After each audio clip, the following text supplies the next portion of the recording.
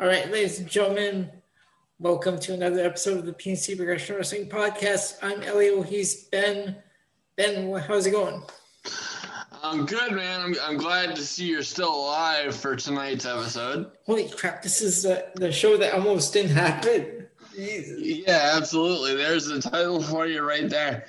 If fans are wondering, earlier today I was uploading Tuesday's show, and I suddenly got a sharp pain in my side, and I just couldn't stand up. I was like down on my knees. I couldn't focus on even adding a title to the show, which I will go back and do. But absolutely, I'm glad that I'm feeling better and everything's all good. Yes, very good. And you were telling me about an elevator game you saw on the internet. Okay, all right. Shudder to imagine. Okay, so I told you about the Netflix show I've been watching, The Vanishing at the Cecil Hotel, right? Yes. Mm-hmm. Now, I've been looking up stuff online about this, and apparently, there was footage of this woman that went missing at the Cecil Hotel. She had traveled from Vancouver to Los Angeles. Then suddenly she just went missing, and she was found dead in a water tank on the roof of the hotel. Now, oh, that's not good. Now, the footage that's been online, this happened in 2013, and the footage that everyone's been watching, going crazy, trying to figure out what happened, is surveillance video of the woman on the elevator, and she was acting strange. And so I was looking up information on this, and there's an elevator game where you go on the elevator alone. You're supposed to press the buttons in sequence, like the first floor, the second floor, fourth floor, sixth floor, and the 10th floor. So you have to use in a building with 10 floors, okay? Yeah. But once you press level 5, the 5th floor, a woman will walk on. If you play this right, a woman should walk into the elevator. Do not make contact with her. Don't look at her. Don't talk to her. She'll talk to you, but just ignore her and just focus on the lights or the floor or whatever. But if you do this right, apparently it takes you to another dimension or something. So that's what it's called. It's really weird. They call it the elevator game. Yeah. So I don't know. It originated in Korea, I believe. It sounds almost as stupid as eating Tide Pods or playing the Nio game. And then I was looking up the other stupid game, other weird games. They had a Bloody Mary. They had a Candyman. They had oh my! I don't even think I'd try half of these things. But yeah, I'm not stupid, and 2, I don't have a death wish. Except when I watch WWE television. Oh, jeez. God in heaven. But, I think you would like this Netflix show, The Vanishing at the Cecil Hotel, because it's... have you ever seen American Horror Story? Yes, I have. Okay, the fifth season Hotel, I believe it's called. Yeah, I've seen that too. It's somewhat based on this case. The Cecil Hotel. It's loosely based on this hotel located in downtown Los Angeles. Very cool. Well, there's a little tidbit I didn't know before. You're just full of little knowledge bits.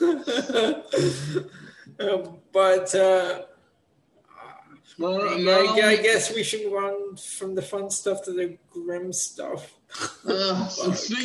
Speaking of grim, ladies and gentlemen, now I happily ate my words when it came to the Royal Rumble, because I said the same thing about the Royal Rumble that I'm going to say about the Elimination Chamber, and I was thrilled with how the Royal Rumble came out.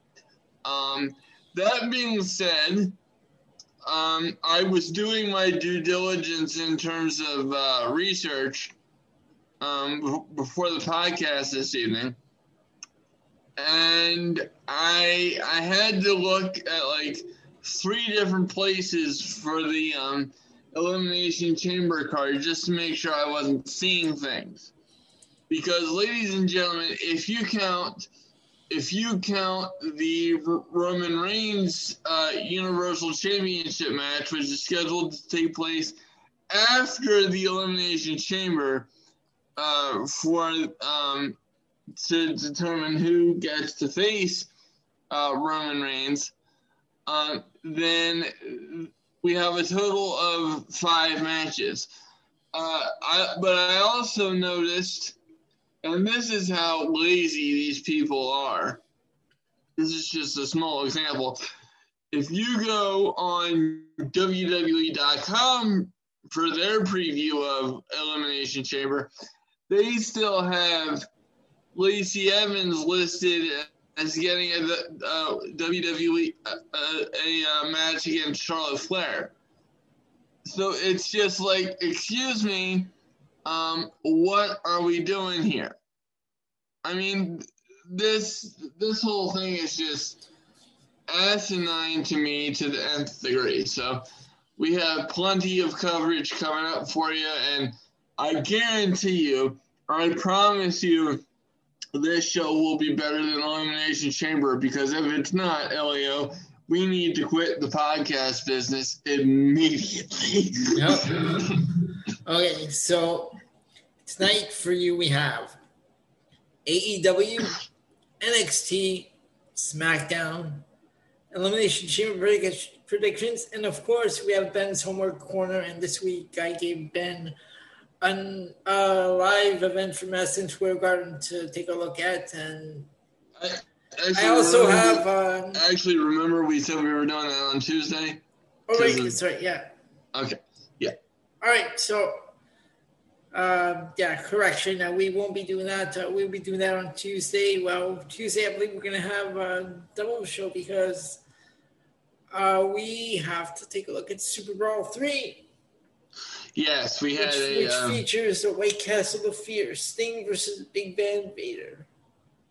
Oh Lord! Well, that sounds like a gimmick match. I got to take a look at. Now, have you ever seen the White Castle of Fear vignette? No. Oh, okay. Before Tuesday, you need to go take a look at the vignette because now, okay. Usually vignettes like this can be like really stupid and like just like plain dumb the way they have them set up, but this was actually very well put together. Right. Well, it's like one of the more memorable things about that match, and that match was not actually a White Castle of Fear match. It was just basically a strap match. They just had Vader and Harley Race like inviting Sting to Vader's White Castle of Fear, but it was actually a strap match that took place in the main event of Super Brawl. Well, as long as it doesn't come off as stupid as, like, say, the 7 promos or Seven's debut in WCW, I think we'll be good. This is much better. But yeah, watch that vignette, and then I'll ask you about it. But for Ben's Homework Corner, I do have a match for you to check out for next Saturday. And what's that? Oh, we will get into that. Cliffhanger to start off the show. Yes. I see. Yes, we have a cliffhanger to start off the show now. So AEW, NXT, SmackDown, Elimination Chamber, and Ben's Homework Corner. Ben, what do you say we get into AEW? Absolutely, and that's my cue. And hold on, before you do, I need you to look at the bottom of your screen because I'm sending you a message. Okay.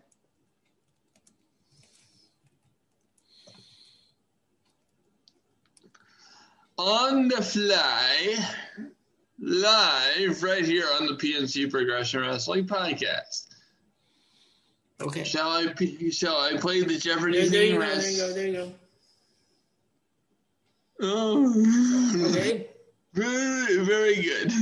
Right. And I love your title. I'll tell you about that off the air. I appreciate that. All right. So while Elio steps aside for a minute, let me take you through the AEW review for the week. So this was the show of tag team matches. And I don't know about you, ladies and gentlemen, there are aspects of AEW that I really, really like. I do, but you know, their approach to tag team matches, in terms of the number of contests that go on each show, it's ridiculous to me, and it's reaching overkill. I understand that, you know, tag team wrestling is a source of focus on AEW, which I appreciate, given the fact that you know, that WWE puts no effort whatsoever into their tag team division. However, 4 separate tag team matches on a 2-hour program is just overkill to the nth degree. So with that being said, we start off with match number 1 on Dynamite, being Hangman Adam Page and Matt Hardy teaming up against TH2, consisting of Jack Evans and Angelico. And I have to tell you, I really didn't like this match. However, I really enjoyed Adam Page's work in this particular match, especially the finish of that match, because he hit a double buckshot lariat on both members of TH2, which I thought was really nice. I don't know if I've ever seen a double buckshot lariat before. But you know, I gotta tell you, I, as a younger wrestling fan, I remember being a fan of Jack Evans, because I would watch clips of him online and stuff from the indies. But apparently, this combination between him and Angelico just isn't working. I don't see TH2 going very far on Dynamite, because it's like every single time that they're in the ring together, they just have some sort of botch happening. And tonight, or Wednesday's show, was no exception.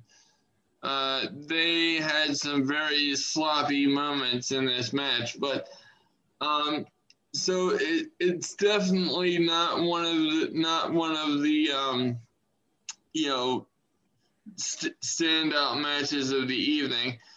I was fine with it. I really liked the end, though. What they did at the end with Matt Hardy and Adam Page. Yes, and I was just getting into that. I 100% agree. So everything that left a lot to be desired in the actual match, specifically the execution between Angelico and Jack Evans on their tag team maneuvers. But the after match confrontation between Hardy and Page was very interesting. So as we've seen on previous episodes of Dynamite, Big Money Matt Hardy, I thought he was dropping gimmicks on Dynamite, but I guess not. So did I.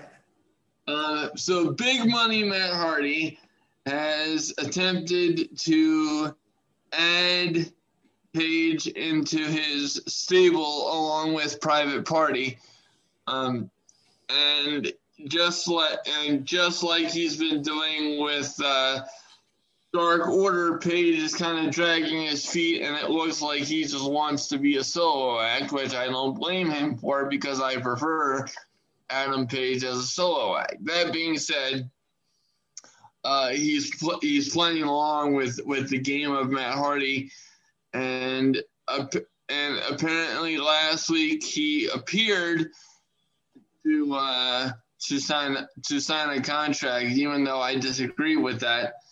But I may get what I want after all because but you saw when he did though, right? Yes, because when Matt turned his back. Yeah, it looked like he was pretending to sign the contract, but then he didn't. So he signed another piece of paper, like making Matt think he did sign the contract. But to Elio's point, exactly what Matt signed, or I should say, apparently what Adam signed. I'm all tongue-tied. Was an amendment to Hardy's contract, and he kind of pulled the wool over Matt's eyes. So at the end of this match, Hangman was having a little bit of fun with Hardy because he's like, "You didn't read that contract, did you?" And he's like, "No, I just sent it right over to the lawyer. We're good." Well, apparently, after almost 30 years in the wrestling business, Matt Hardy has not learned to read wrestling contracts. See, now, maybe this is just me overthinking things, but there's something that I really appreciate that seems to be a dying breed in professional wrestling, and that is the concept of logic, ladies and gentlemen. Oh, hold on, did you catch what Matt Hardy said to Adam Page? Hang on, I'll let you fill us in a minute because apparently I must have missed something. But okay. But maybe not. We're just waiting for what I'm about to say. Yeah, go on. But it just seems to me that after all this time in the wrestling business, Matt would grow privy to all these tricks and certainly know how to read a contract. So he made the dumbass decision to sign the contract without knowing what was in the contract. I swear to God, it sounds like a bad marriage made in hell. So apparently what Matt signed was an amendment saying that if Page beat him at Revolution, at the upcoming Revolution pay-per-view, then he would get the entirety of Matt's first quarter earnings for 2021. Now, Matt Hardy was tripping over his words a little bit in this promo. Much like I was earlier on, because I couldn't stomach Matt's stupidity. Because originally Matt had said that he's going to counter that from Page and take over Page's entire earnings from 2021, and then he kind of amended himself and said the first quarter of 2021. So apparently Matt was having a lot of difficulties with his speech and reading capabilities throughout the evening. Now, is it just me, ladies and gentlemen, or does this match between Matt and Adam not make much sense at all? Because this is gonna be weird. Because at first, it seems like Matt was trying to recruit Adam, and then all of a sudden, because that's not working, now that they're gonna have a match, which as a concept doesn't bother me, but it just seems like this was very rushed. You know, they kind of like rushed to the ending, and between that and the what I found to be a very lackluster actual tag team match with to start off the show, I don't know how this is gonna work, because it's like, you know, does that mean, because I'm kind of confused as to where Paige's character is going. So did you hear what Matt called them? What did you say? I must have missed it. After he read over the contract, Matt Hardy's like, who said, "Adam Page, you're nothing but a carny." Oh yeah, I did hear that. Like, damn, I'm like, I'm sorry, but who's supposed to be the big money person here that's trying to recruit? Yeah, and what like are you doing, Matt? Well, apparently he's not learning how to read professional wrestling contracts. You should read your name, because whenever you see something that doesn't make sense, look at your name. Yes, fuck it, just like fuck insure, which is something that you're No, gonna have. look, don't you see your name? Oh, my name. Oh, yes. Excuse me. Yeah, I agree. I was looking at your name. I'm sorry. Oh yeah, no, my name. Which you will have to explain to me why you're saying fuck in short. Between the beginning of Dynamite and all of this, I'm getting kind of confused. Okay, go on. So moving on. I believe it or not, ladies and gentlemen, this was the first of 4 tag matches, as I said earlier, in a 2-hour show. Hold on, I don't remember exactly, but were these tag matches in a row?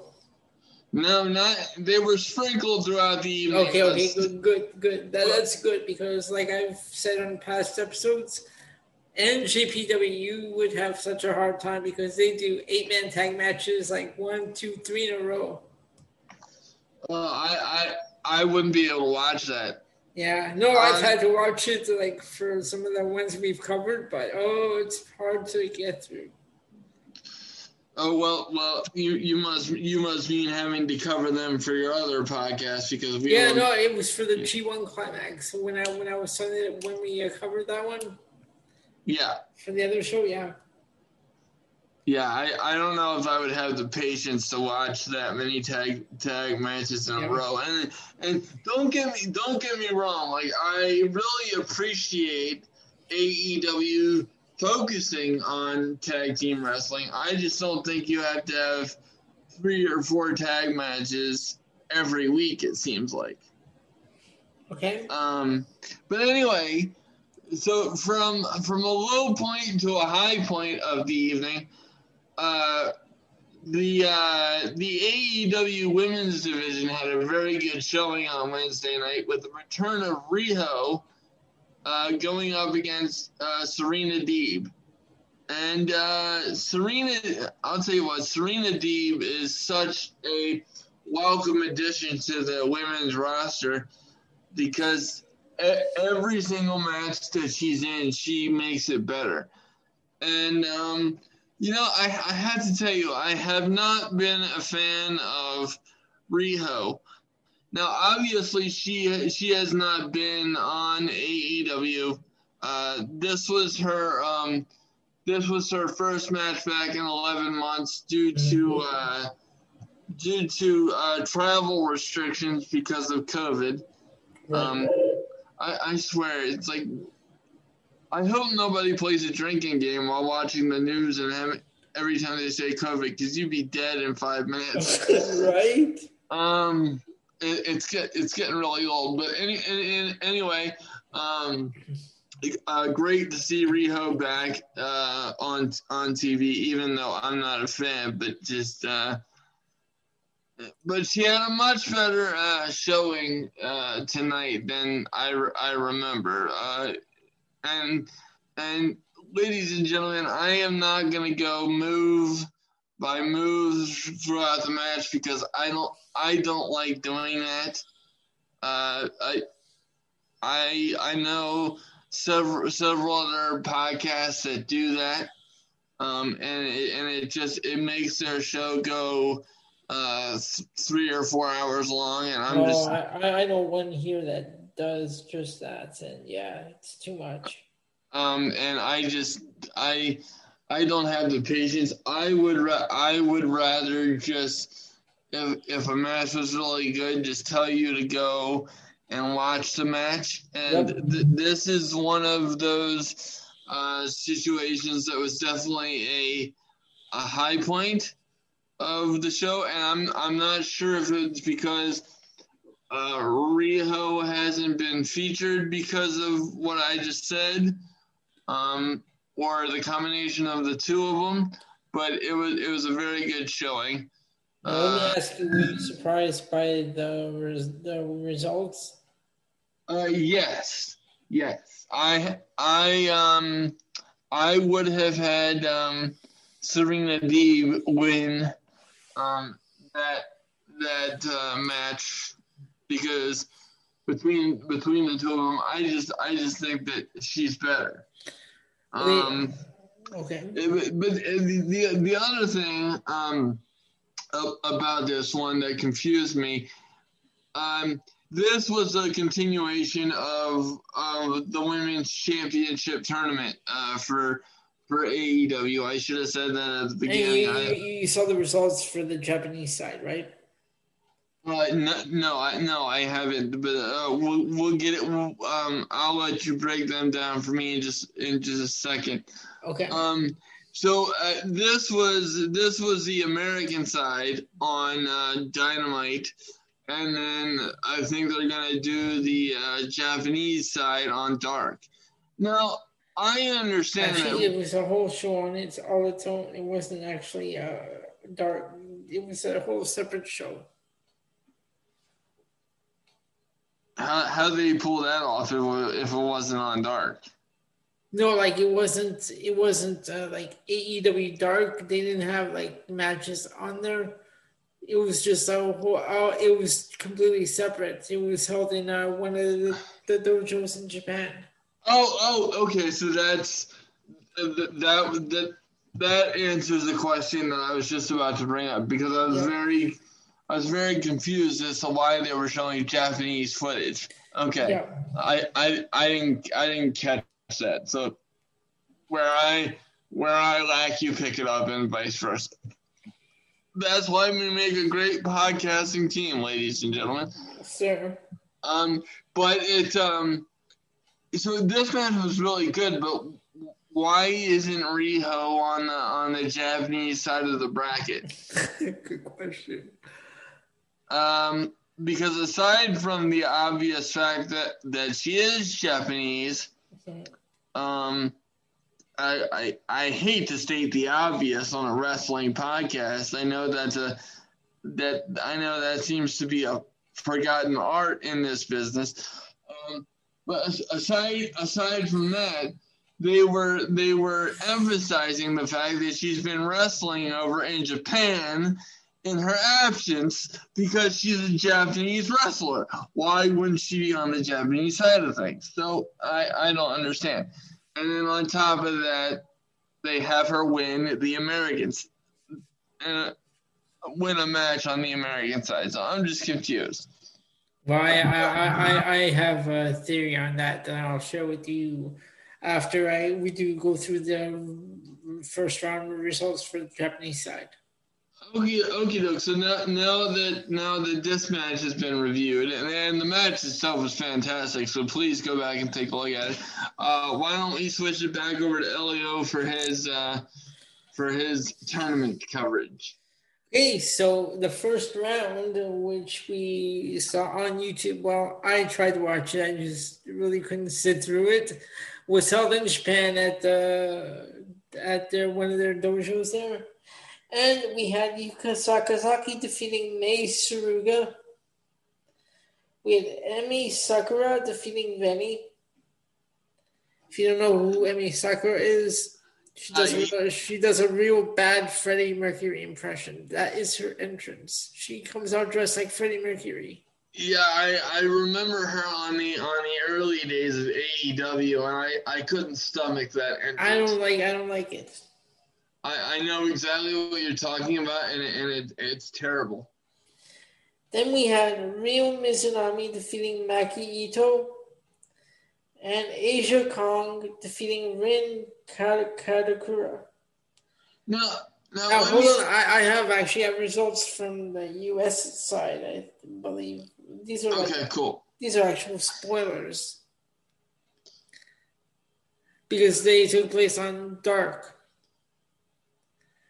I think they either took place on Dark or they're taking place this week on Dynamite.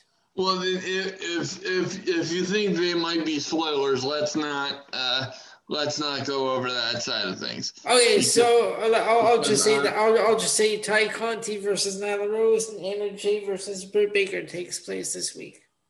Exactly, and look, I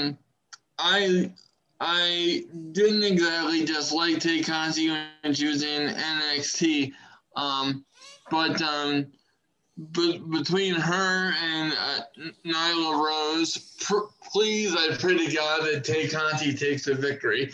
I know AEW has a thing for Nyla Rose. They paired her up with. Speaking of, excuse me, Vicky Guerrero, which is a very odd combo.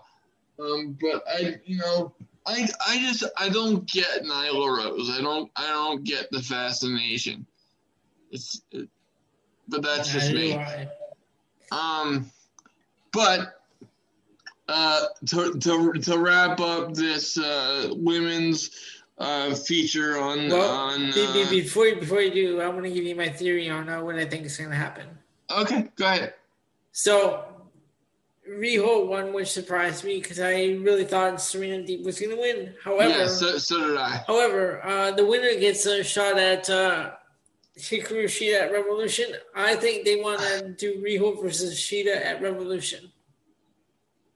Which would be a very good match because Hikaru Shida is, she for some reason she's gotten lost in the shuffle. But let's not lose sight of the fact that she is very good. Before Serena Deeb and Thunder Rosa came in, she was like the only saving grace of that women's division. There's also Chris Statlander.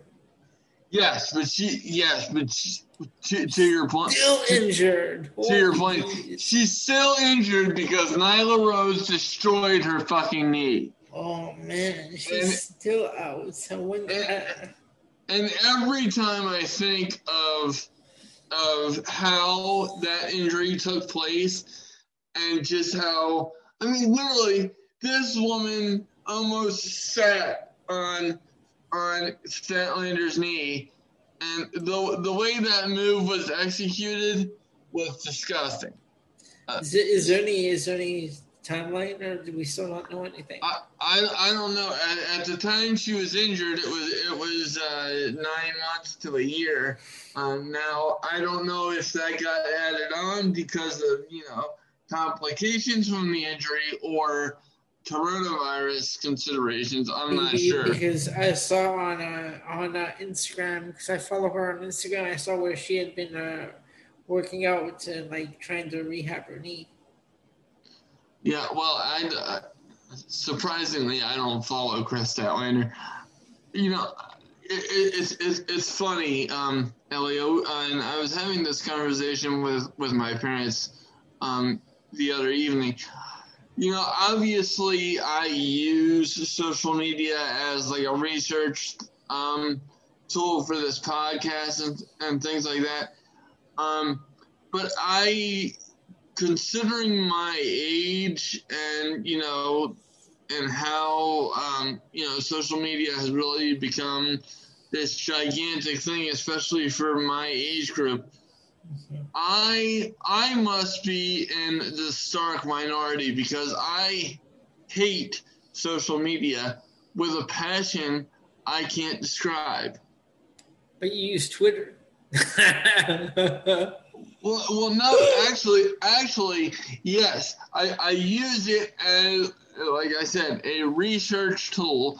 But if you actually go on my Twitter account, look at the number of tweets, and look at how long I've had that account. I have had that account since 2018. I think since July 2018. And I only have like 400 some tweets. And that, believe it or not, I don't know how to use Twitter. I don't know how to tweet.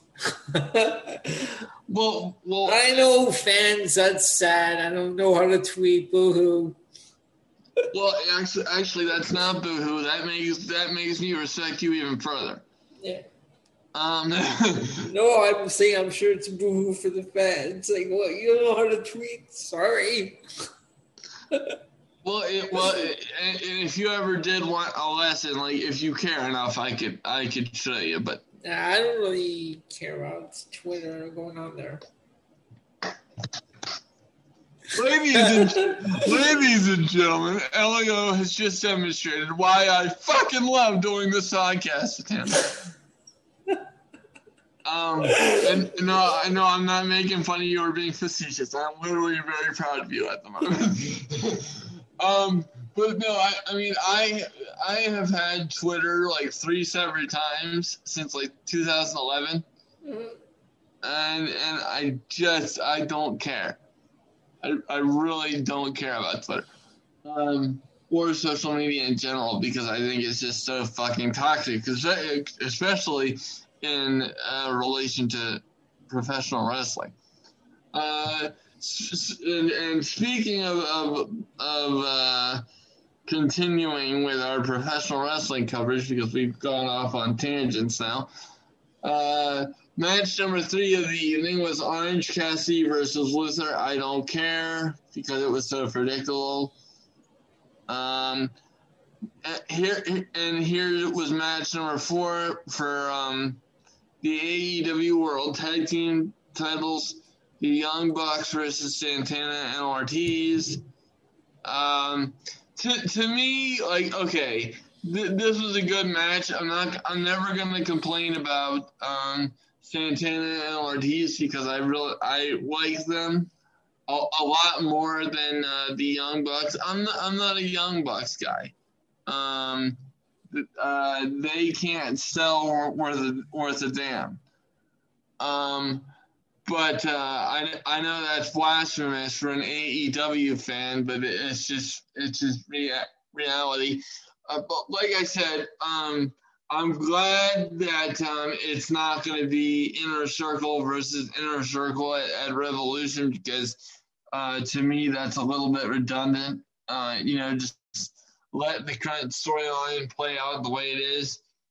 You don't need another Inner Circle versus Inner Circle match, because we've already had a match to determine who the tag team is in the Inner Circle, and yet, despite that, we've still seen matches featuring other members of the Inner Circle in tag team combinations with each other. So I'm not sure what's going on. So at least we don't have that at Revolution. So that's good. So it's gonna be Young Bucks getting a tag team title opportunity at Revolution. I, once again, not really a fan of that match. because once again the ref just absolutely the refs in AEW must be blind. There was a spot where Matt Jackson literally flies over Knox, and right after the street sweeper to Nick, and damn near fell on him. And I'm like, well, where's the DQ for that? So, these refs need some serious training on the professional wrestling rule book. What match was this? Young Bucks versus? This was Young Bucks versus Santana and Ortiz. Oh, okay, right, okay, yep, I remember this one. Yep. Yeah, and like I said, I don't know how much you heard, but I was just going over a spot with with the referees. Yeah. We have to go back to a match, the Orange Cassidy one. Yeah. Did you notice the stupid spot? Luther and Cassidy were on the outside. Serpentico was inside, and then Chuck Taylor, right in front of the referee, throw Serpentico out of the ring. Yeah, wouldn't that be disqualification? And yet, to my point, just like in this match, wouldn't that be a DQ? And that's why I say, I thought that was just me. I'm like, well, we should there be disqualification here? What the hell? So that's two consecutive matches where there should have been a DQ and there wasn't. So, I really think that AEW needs to either train their refs or learn to adhere to a rule book. And look, I have stated my complaints with AEW on numerous occasions on this podcast, and I have also said that there are aspects of AEW that I enjoy much, much more than WWE. Mm-hmm. All of that is true. It's just the weaknesses that AEW has are, I guess, I'm more picky with those. I'm angry over WWE shortcomings because it's just over and over again, as we've covered on this podcast before. And they insult our intelligence as fans. So when AEW obviously messes up, I'm gonna call them out for that. I'm not gonna be an AEW fanboy because I'm just not. I'm not a fanboy for any company because I don't think that does the business any good, but that's just me. And then this is where the evening just takes a downturn, in my opinion, because FTR versus Matt Sydal and his brother Mike. Oh, he's terrible. Is that guy not terrible or what? Mike Sydal. This was bad. This should not have been on the show. And then here comes another tag match. Okay, like we get it. This was good. Given the competitors, Lance Archer, Jon Moxley, Ray Phoenix, the Good Brothers on up. This is good. Now I'm not a Kenny Omega guy, so when he comes out, I just kind of roll my eyes.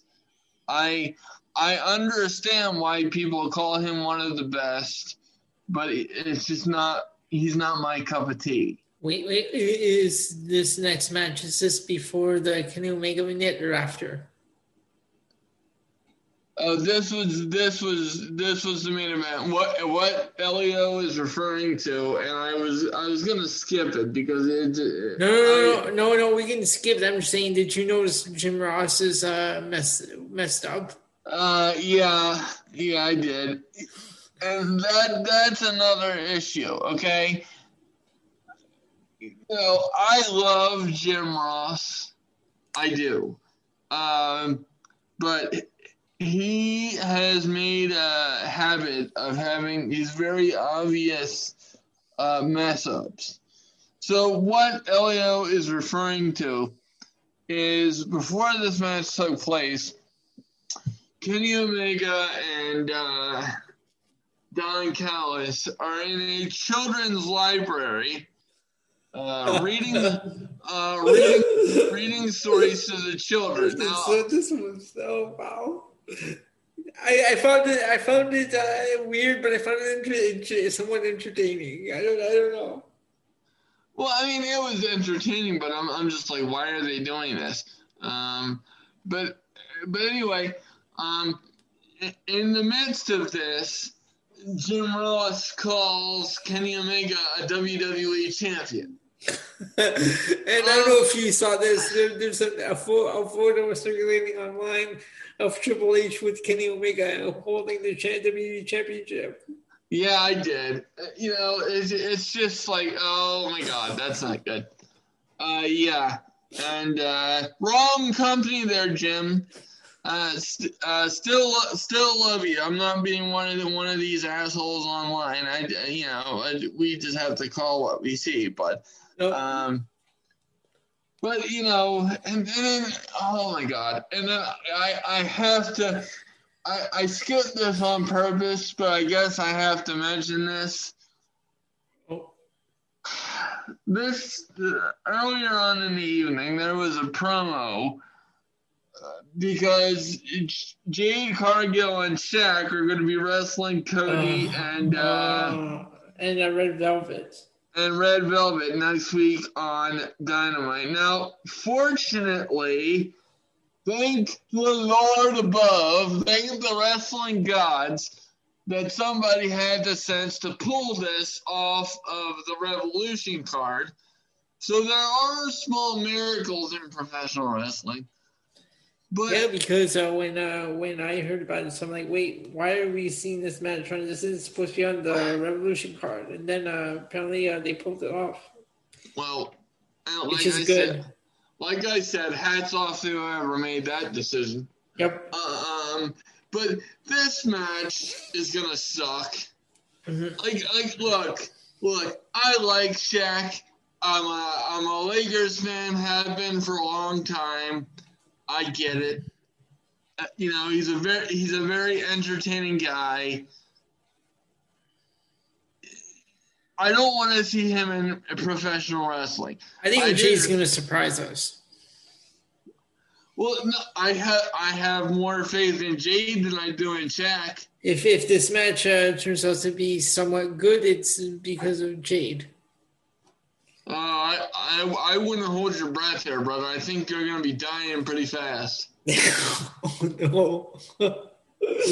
Okay. Maybe you just have more patience than I do, but I'm just being positive. Well, good for you. The power of positivity. It's a new day. Yes, it is. Oh God. Now that's a conversation for a different segment, which we'll get into on the SmackDown review. Yes, we will.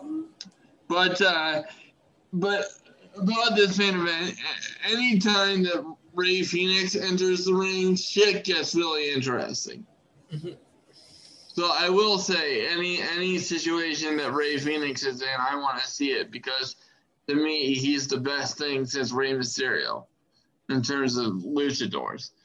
And with that being said, we're gonna move over to NXT. But before we do that, we're gonna take a short break, and we'll be right back. All right, fans, we are back. We're going to get into NXT and NXT this week. Ben, what should this show this week? You know what? I thought it was decent. Did I think it was great? No. You know what I think? I think it is really stupid that I have to go online to watch NXT because here we only get 1 hour on Friday nights. Oh my God. It is stupid. Like, why? Well, let me tell you something. Back when NXT was like must see TV, that would have been blasphemous. However, nowadays it's not really blasphemous.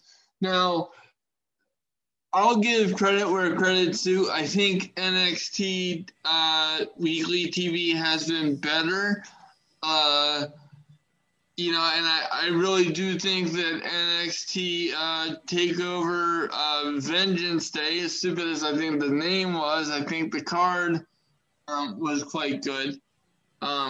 With Kushida and Johnny Gargano being match of the night, in my opinion. And by the way, if you missed our review of that, it's up and available online. Absolutely. So, what are you doing with your life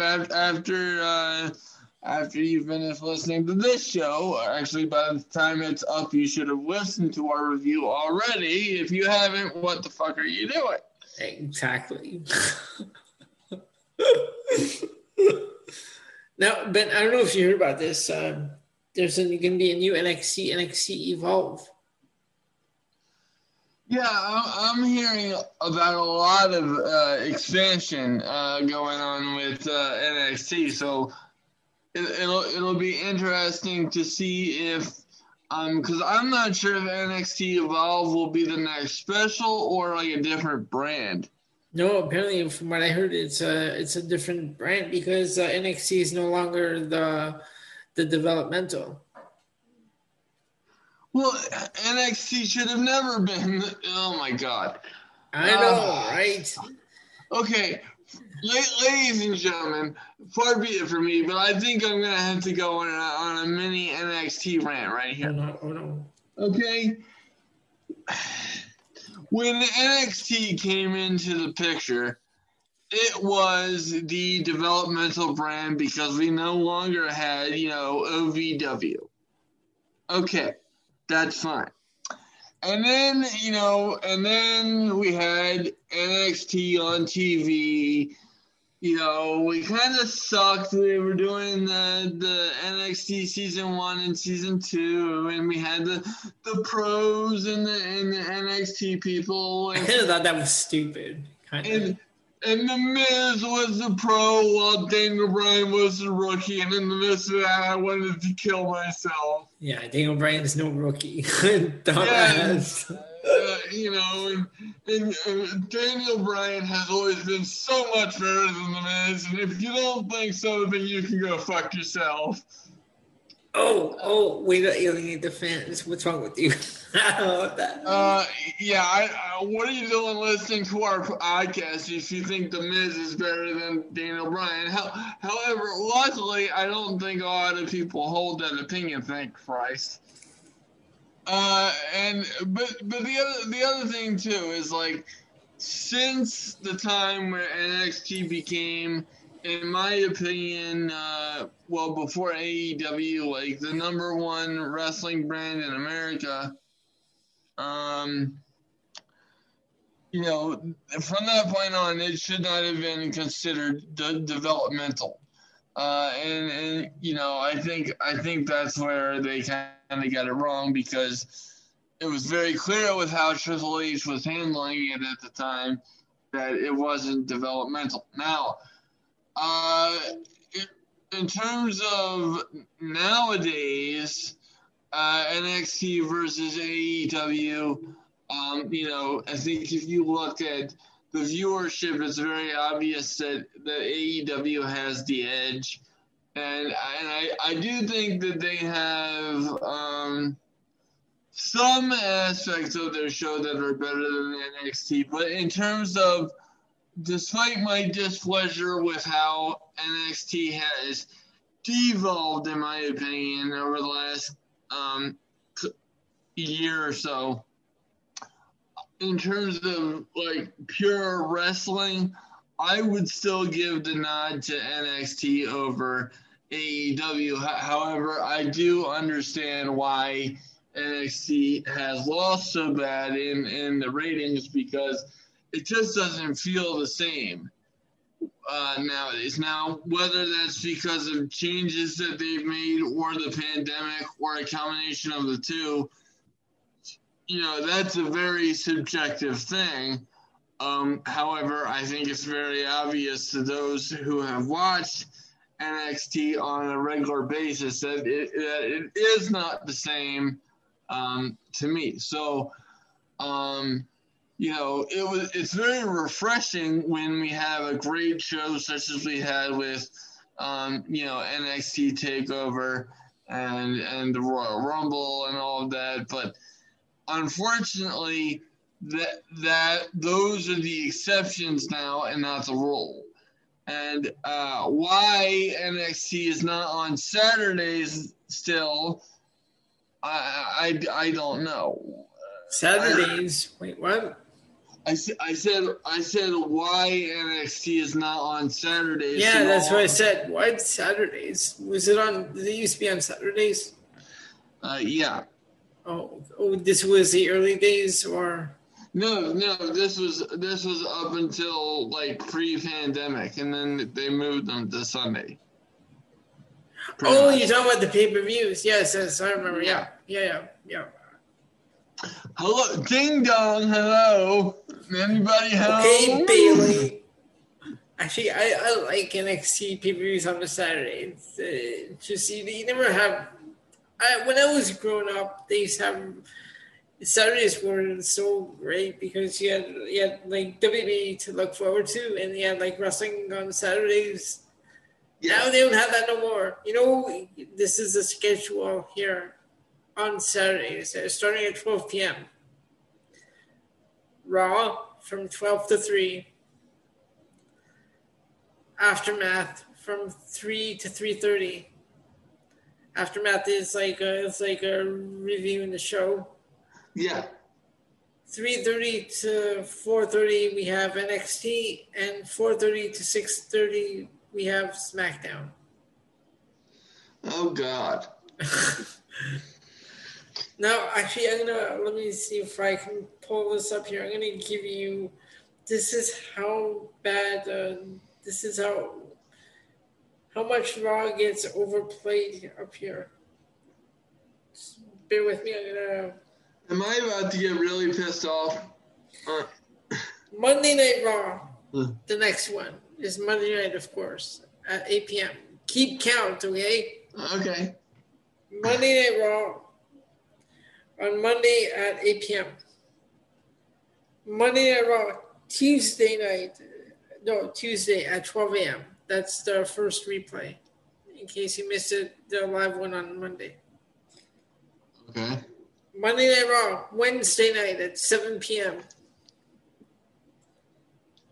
Monday Night Raw Saturday at 12 p.m. How many times is that? 4. 4 times. They repeat Raw 4 times. So that's 12 hours of Monday Night Raw on a weekly basis. Trust me, it's not must-see TV, folks. You can save yourself 12 hours. It's ridiculous. Holy jeez. Good. Thank God I'm not a Canadian in that context. Jesus. Okay. Oh, before we go on with this NXT review, let me ask you something, because I was just looking at my cable TV app where I watch Raw. Have you seen or heard of that new show, Young Rock? I've heard of it. I haven't watched it yet. I've seen it. I saw episode 1 last week. How was it?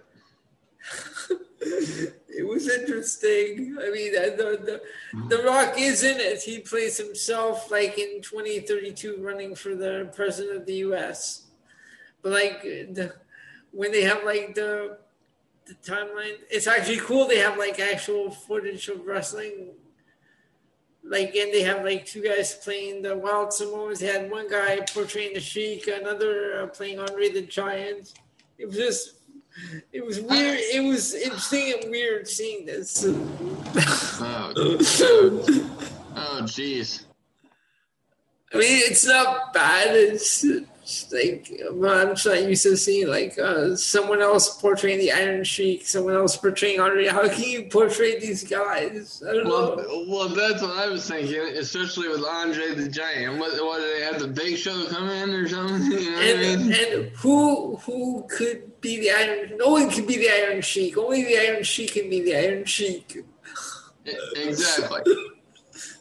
Okay, so I just thought I'd share that with you. So here we go with NXT. So our opening match, we have Ember Moon and Shotzi Blackheart defeating Candice LeRae and Indy Hartwell. And I swear I hate this name. What's Johnny Gargano doing? Calling Indy Hartwell indie wrestling. Oh my God! Well, it's like we just saw this match in the semifinals of the Women's Dusty Classic. Like we don't need to see that again. They gave these women 16 minutes and 20 seconds. And then at the end of it, Austin Theory reappears because he was abducted by Dexter Lumis prior to their the takeover match between Kushida and Johnny Gargano. And then he reappears in his fucking underwear. What are you doing with Dexter Lumis and his band? On last week's NXT, Johnny, that was where they showed the white van, right? And Johnny Gargano was trying to figure out what the white van was, what van was all about, right? I'm not sure. I'm not sure if it was last week. I know, but actually, yeah, I think it was. Because they that must have been the replay that I saw on this week's NXT. So yeah. Okay, all right. So he found Austin Theory, or Austin Theory just reappeared because I saw him come out. Austin Theory just reappeared because the white van pulled back up. Remember, because the first time we saw the white van was at NXT Halloween Havoc. Right. Yeah.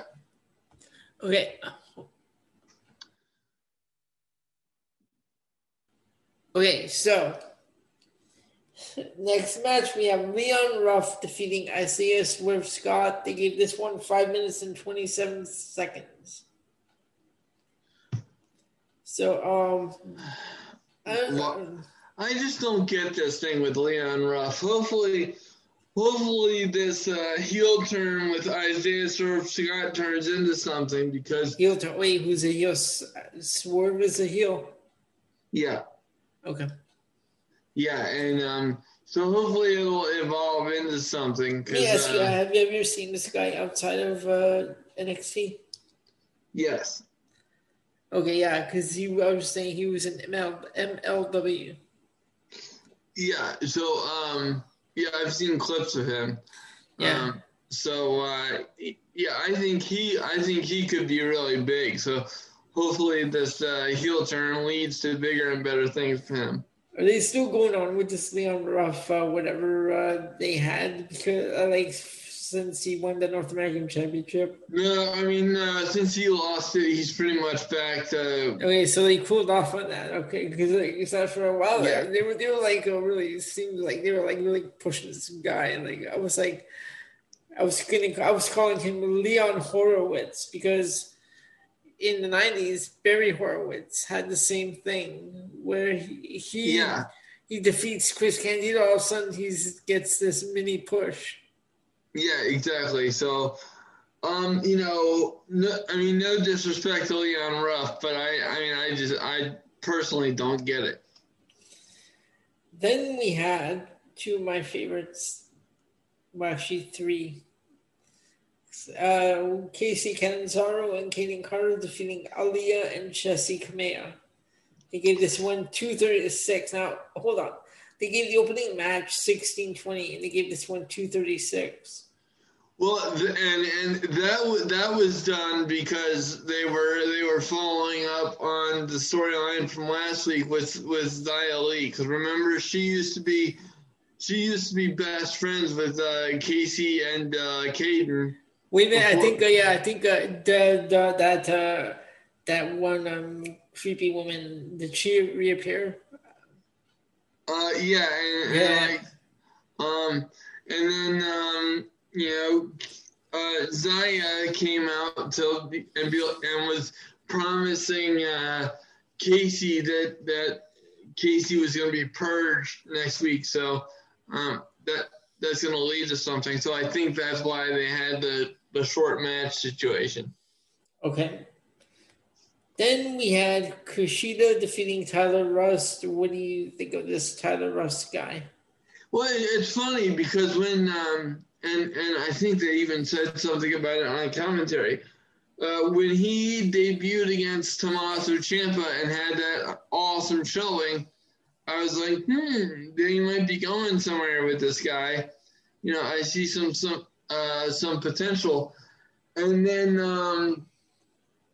then they have seemingly cooled off on the push because he suffered some losses. So hopefully they get him back on track because is still on Malcolm Bivens or whatever. Yes, and speaking of Malcolm Bivens, Kevin Owens was wearing a Bivens Enterprises shirt on SmackDown last night. Why? I don't know. Oh my God. This guy. Now I've seen this guy outside. I've seen this guy outside of NXT because I looked up his name. This guy is Russ Taylor. He was in ROH in the Pure Championship tournament last summer. Yeah, I actually knew that. Yeah, they weren't being too original when they came up with a WWE name for that guy. No, they weren't. Russ Taylor. Well, Russ Taylor, I don't like that name, but you know what? We're gonna call you Tyler Rust because that's not similar to Russ Taylor. Oh God! Yeah, they weren't stretching the creative muscles on that one. Next, we have Zoe Stark defeating Valentina Feroz. Now, Zoe Stark was in the Women's Dusty Classic. She was paired up with Marina Shafir, which it's kind of weird because what happened to Jessamine Duke? Or is she not able to travel?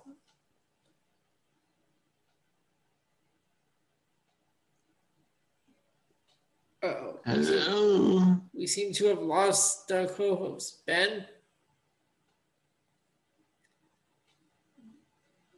We seem to have lost the co-host.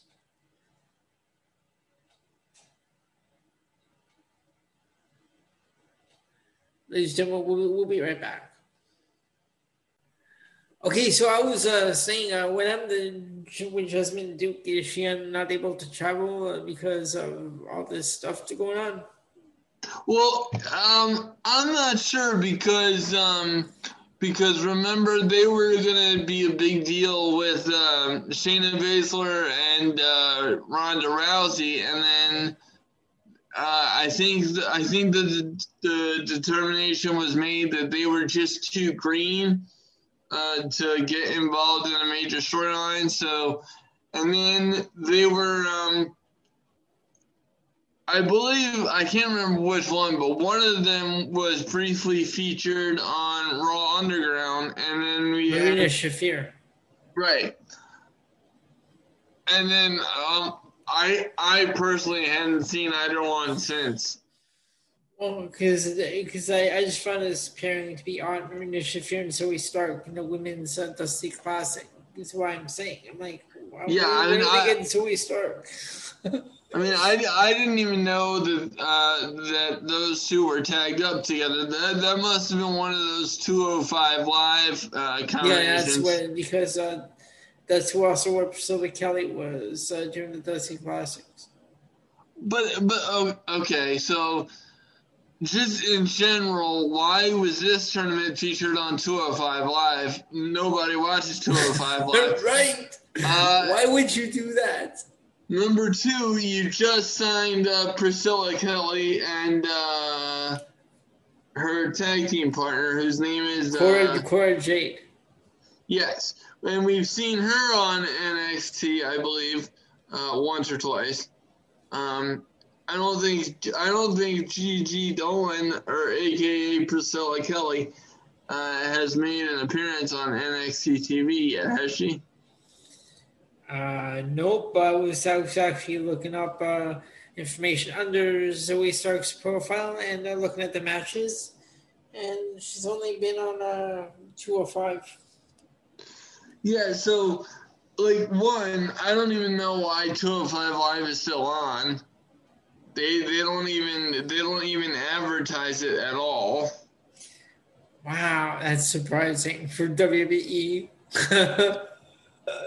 Oh God, this company they just let too much go through the cracks.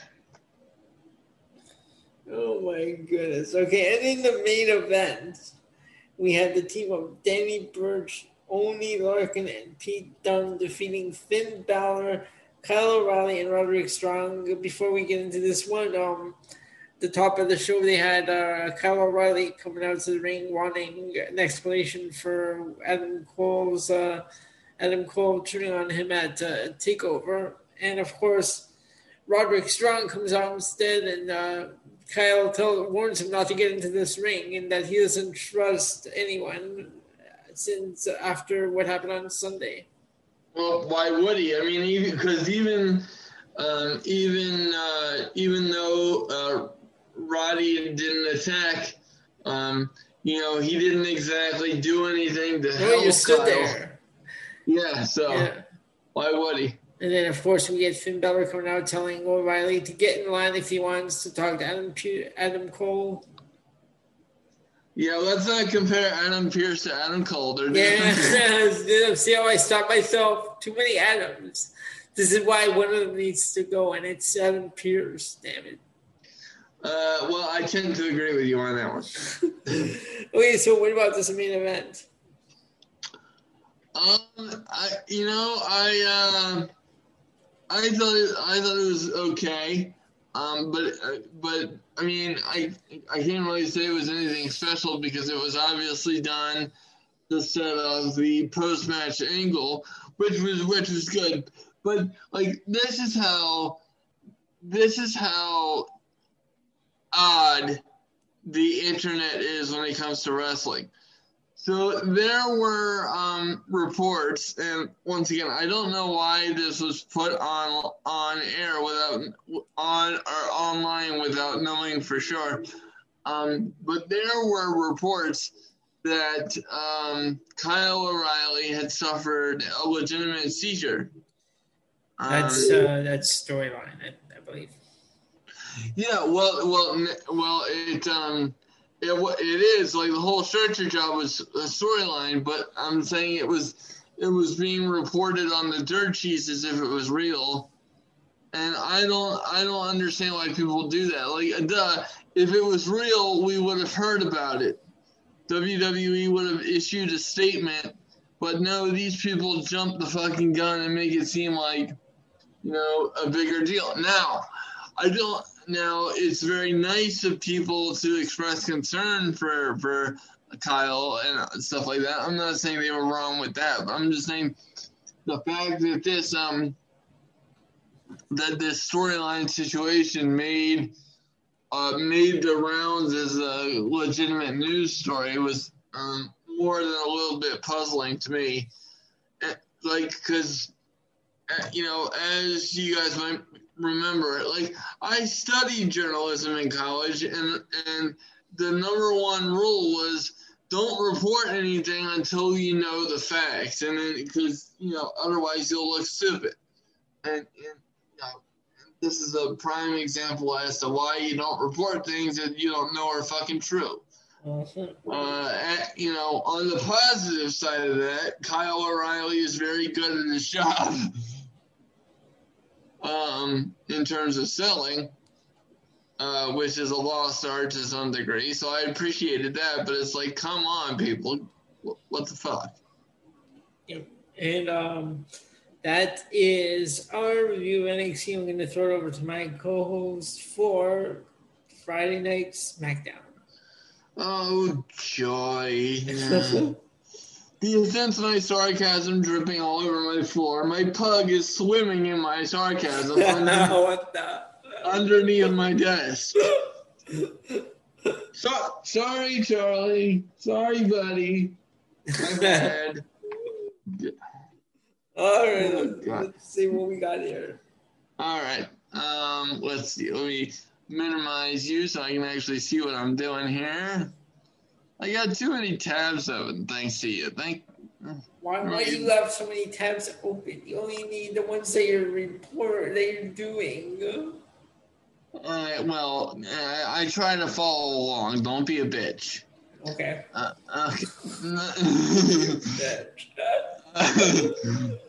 But nonetheless, now if my computer would work properly, I could actually do this review.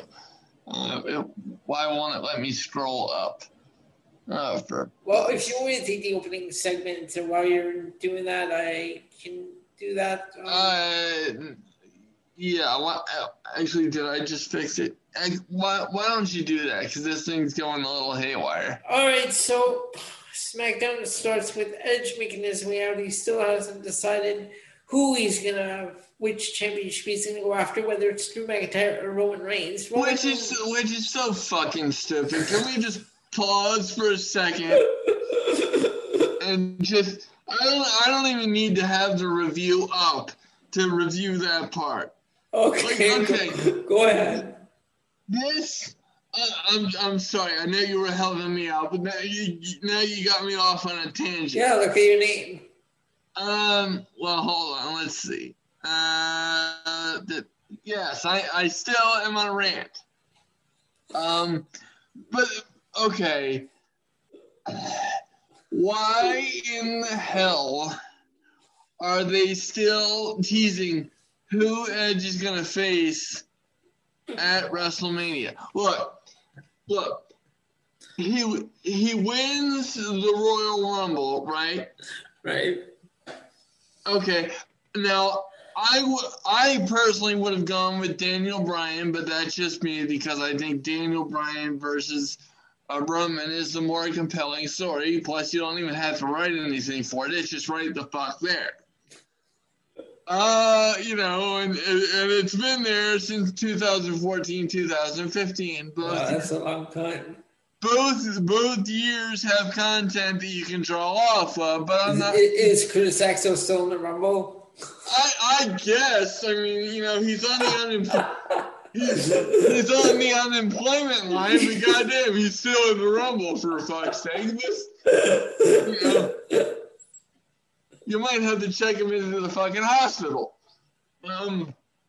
But nonetheless, so you could argue that you have 6-7 years of story there that have been untold, which pisses me off, which is why I wanted Daniel Bryan versus Roman Reigns in the first place. However, we are where we are now. As I said, Edge won the Royal Rumble. We all saw that. But previous to him going on his world tour, the following week, where he appeared on Raw, NXT, and SmackDown, let me explain something to you people, okay? Because you're smart, and I think you'll agree with me. Now, previous to this, Edge had been on Raw. So in my book, it would have only made sense for him to go up against the Raw champion at the time, Drew McIntyre. That way, if you simplify it and say, okay, Edge is going to go after McIntyre, then that simplifies your whole Elimination Chamber scenario, and thereby simplifies and makes your road to WrestleMania better because you have more time to build existing storylines versus this tease fucking situation. Because if Edge is already decided, then all you need to do is have a Elimination Chamber match to determine who goes on to face Reigns at WrestleMania. You already have Bryan in that situation. You already have him in the Elimination Chamber match. That story tells itself. So that's already, two matches that you could have potentially set up for WrestleMania right there. But instead you're choosing to dick around in the back and do whatever the fuck you're doing, which I don't know what is taking place in these creative meetings, but the last time I checked, which was yesterday, news broke that there's only 4 set WrestleMania matches. Can you tell I've been waiting to go on this rant for a long time? I swear we're going to get to SmackDown in a minute. But okay, so the 4 matches that I saw rumored were Roman versus Edge. You have and then what was it? You have Bad Bunny in a tag match with Damian Priest. With Damian Priest going up against Morrison and The Miz. Who gives a fuck? Quite frankly. Bad Bunny. You gotta listen to his music. You have let's see, what was it? Sorry, I'm all discombobulated now. Let me pull this up. Hold on. I have it right here. Yeah, so it was Roman Reigns, Edge, Bad Bunny situation. What were the other 2? Well, I have to be announced, person to be announced versus Bianca Belair, whoever the SmackDown Women's Champion is. Oh yes, so that was another one. Sasha versus Bianca. Do they have the Raw Women's Champion? No. Hang on a second, folks. Just because I want to make sure I got this right before I go reporting something. I'm pulling it up right now. So, okay, this is according to WrestleVotes, and I quote, conversation with a source recently stated the latest WrestleMania creative meeting had Edge versus Reigns, Belair versus Banks, and, okay, this was the one that I missed, Orton versus Wyatt and the Bad Bunny tag. The source stressed that nothing is set in stone, however, including the WWE title matchup. Excuse me, you motherfucking people. Why is it that Bad Bunny has a match and we don't have a WWE title match?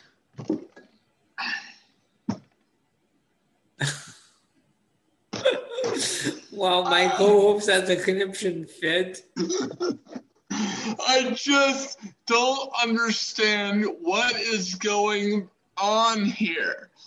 Ladies and gentlemen, and you see, you ask me why I am incapable of doing this podcast in the same tone, okay? Because I cannot believe how illogical these motherfuckers are. Why do they have to make things so complicated? Just go with what you're doing. Okay? Orton, and by the way, it should be noted that the only reason why we're not having Orton versus Edge, as was talked about for several months. Or should we? We already saw it. Well, yeah. But the only reason we're not having that is because Edge pitched himself to be in a WWE title scenario, which you could make an argument for both sides. But I mean, I'd rather see Orton versus Wyatt. But for some reason that storyline is now degenerating into pentagrams and satanic rituals. Getting back to Elimination Chamber. So if you do what I said and you have Edge already announced it, that means you have two matches set for WrestleMania already. You're not teasing the fucking fans for no reason, because nobody in their right mind actually believes that Edge is going to go down to NXT to challenge for the NXT title when he already said that he's going after the title he never lost, even though the title that he never lost doesn't fucking exist. My head is going to fucking explode. What the fuck are these people doing? And then the other reason why I think that it's going to be Edge versus Reigns, aside from what we saw going into last night, is you going to tell me that Vince isn't drooling over a potential spear versus spear situation. I am not a preschooler, therefore that is not a reason why I would be invested in a goddamn match. Now, that's not saying I don't think that Edge versus Reigns will be a good match, because I do, but,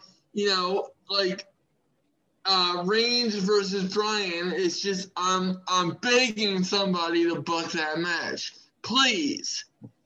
And you better not fucking book it at a TLC-like situation, because that's, D-level motherfucking pay-per-view. I could just scream. I mean, last year we had Goldberg versus Reigns being teased. Oh my God! And now you got this situation where look, we are in the latter stages of February, ladies and gentlemen. It is. As we're recording this right now, it is 11:18 p.m. on February 20th, 2021, and we only have 4 matches reportedly set for WrestleMania. What the fuck is going on? Kind of stretching things a little. I'm sorry. Say that again. You kind of stretching things. I mean, you have nothing set up. You're cutting it closer. Dude, they didn't even have. But that's my point, bro. Yeah. And I promise we'll get into. No, I'm saying. That's what I'm saying. They're cutting it close here. You don't have a lot of time. But that's my point. They don't even have the entire card set up for the Elimination Chamber, and that's tomorrow. Oh, they only have the Chambers matches? They don't have it set in stone yet. Bro, after the Royal Rumble, they didn't see fit to have Elimination Chamber qualifying matches for Raw. No.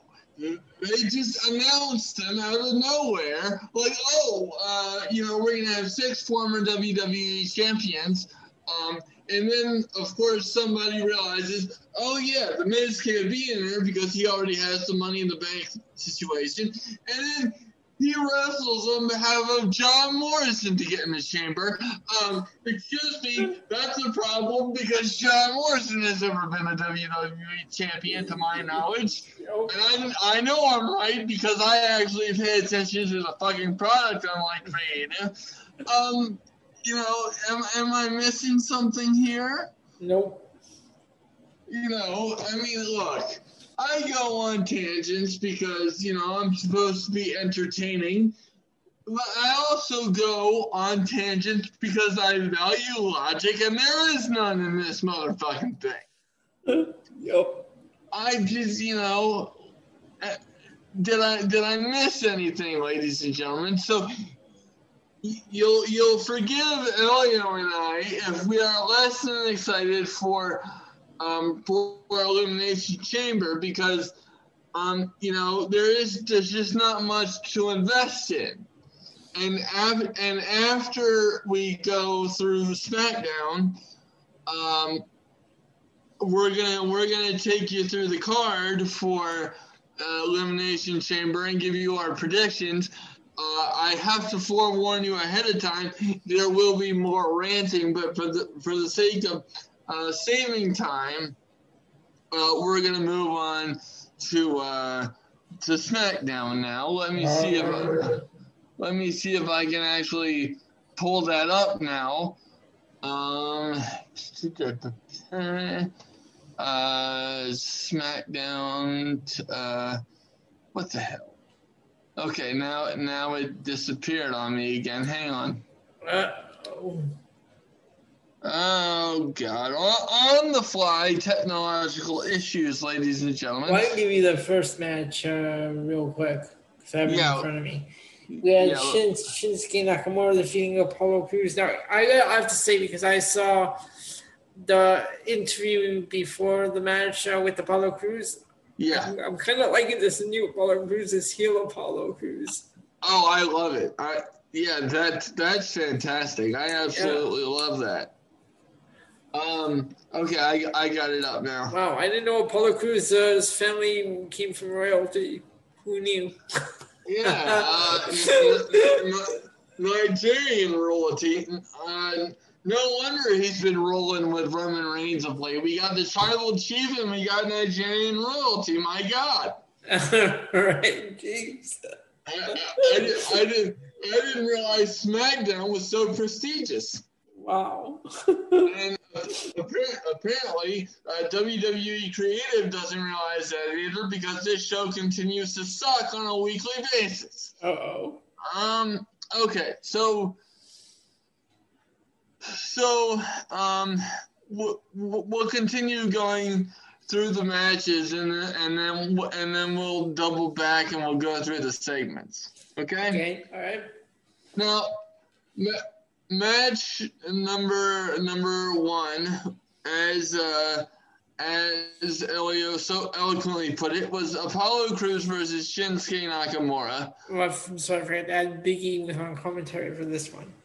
Yeah, and the match really wasn't the story here, which, having Shinsuke Nakamura in a match and having the match itself turn out this bad, that's a problem in and of itself. But the newsworthy stuff was in what happened afterwards. So Crews gets frustrated after he gets caught by Shinsuke. Mm-hmm. He got caught after transitioning from a rolling armbar into a pinning combination for the win. So he got caught. And instantaneously, Crews attacks Shinsuke by hitting him in the back of the head because he's so pissed off. And then Big E gets in Cruz's face and tells him to walk away. You're done. This is after saying on commentary that it's time for Cruz to go to the back of the line because he's lost three times in 3 opportunities for the IC title, and it's time for him to go to the back of the line. Cruz pretends to walk away, but then attacks Big E. Yes, thank you. I can actually speak. I promise. With steel steps. So as he's checking on Shinsuke, he gets attacked from the back, and then after that, Apollo is messing with the steel steps, brings them into the ring, and appears to drop them from the inside of the ring to the outside of the ring, right on top of Big E. This is of course after hitting E in the back of the head with did he actually, before I say that, did Big E get hit in the back of the head with the steps the first time, or did the steps only come into play after Cruz drops him on top of him? I think it was that first time. Yeah, so it says right here, I'm reading it right now, that Big E rolled out of the ring to avoid getting smashed by the steps. So so that's when Apollo threw them on top of him. Okay, so we got that straightened out. Okay. But completing the heel turn of Big E was definitely the right call, especially since he's been associating with Roman Reigns. Completing the heel turn of Apollo. That's what I said. I said completing the heel turn of Big E. Did I? Okay, yeah. Well, that's not what I meant. I meant Apollo. Oh, that was just saying, because, fans, when they hear someone mess up, we're not allowed to mess up, right? Yes. Well, hang me by my toes and air me out on Botchamania. I'm so sorry. No, I'm fine. I'm just saying. But how dare me make a mistake? I know, right? Oh, it's live podcasting, ladies and gentlemen. Give me a break. Yeah. Give him a break. Leave him alone. So anyway, I do like Cruz's heel turn, especially given the fact that he's been associated with Roman Reigns. Mm-hmm. Now, as I've said in a past episode, I don't think that you can put Apollo with Roman Reigns because he's not part of the bloodline. But I still think it's cool that they've been rubbing elbows. And then match number 2. If I told you I watched a single second of this thing, I'd be lying to you. Because I don't care about the Riot Squad versus Natalya and Tamina, but Tamina and Natalya get the win. Natalya released a video earlier this week, I believe, explaining how she's the Iron Heart and she's tired of playing second fiddle to everybody else. So now, how many times we have seen Natalya turn heel? Yeah, I mean, she's reaching big show territory, ladies and gentlemen. I was just about to say, jeez. In terms of the frequency that Natalya turns heel, that's exactly who she reminds me of. But I'm hoping that since we saw that promo online, that this will be permanent to a certain degree. Now Billy Kay comes out during Natalya and Tamina's celebration here, and this is the only time in history that I could actually appreciate something that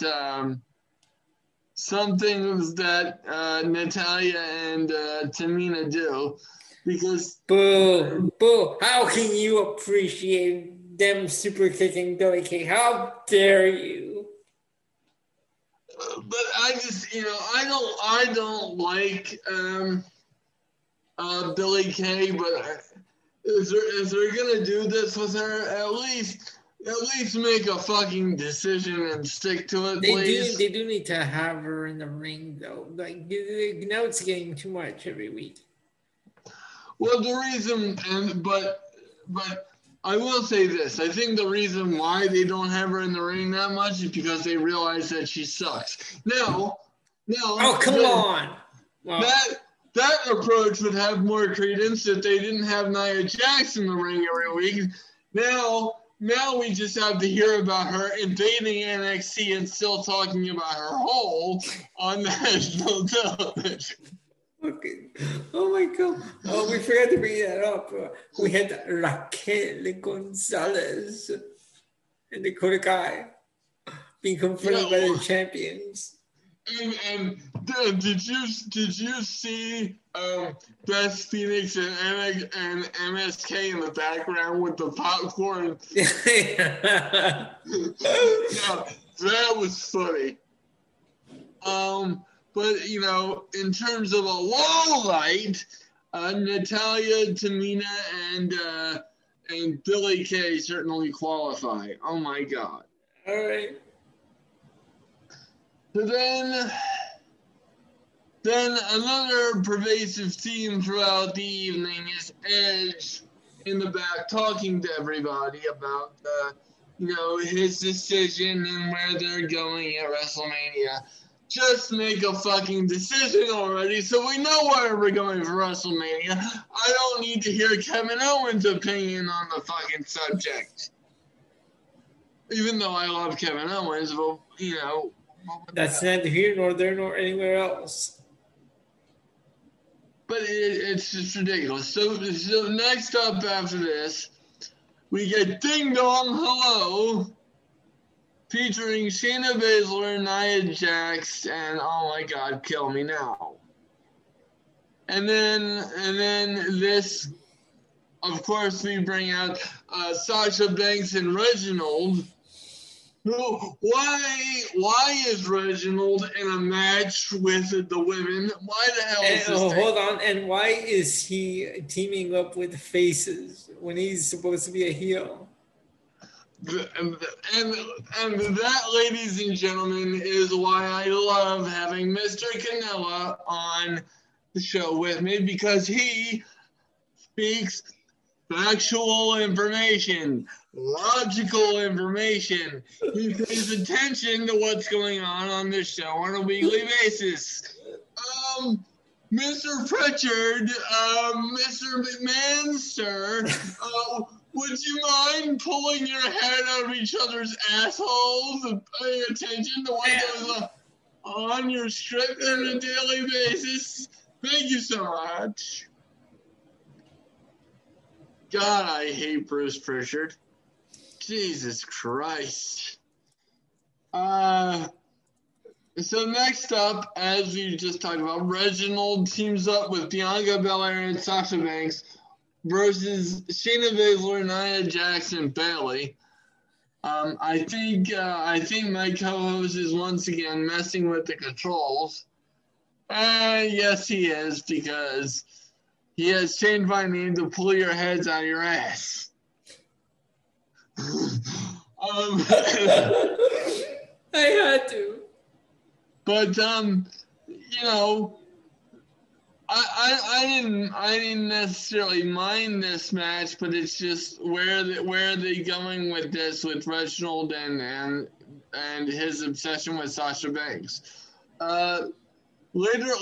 and by the way, later on in the evening, Carmilla would confront Reginald about where his loyalties lie in making that decision.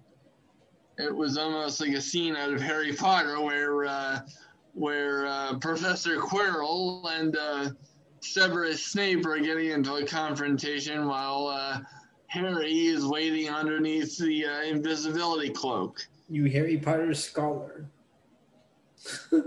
Yes, I know every single bit of those books and those movies. I'm not even making fun of you because I actually like Harry Potter. Well, good. We can still be friends. I just never got to see past. So I don't think I've seen Deathly Hallows or the Order of the Phoenix. So I have to go back and watch that. I have to correct that. Yes, yes, you must. And if you don't correct that by next week, I'm going to have to decree that we have a Harry Potter quiz segment every week. Oh, jeez. And officiated by Professor Pierce. And I don't think the fans would like that very much because this isn't a Harry Potter podcast, so I may have to pull that out of the bag if you don't get up with those movies. Anyway, next up we have a tag team match between Ray and Dominic and Chad Gable and Otis. And for some reason, Otis turns heel on the Mysterios. Are you serious? I know I'm asking because I didn't get to watch the rest of this show. I only got to see the beginning, but is that what happened?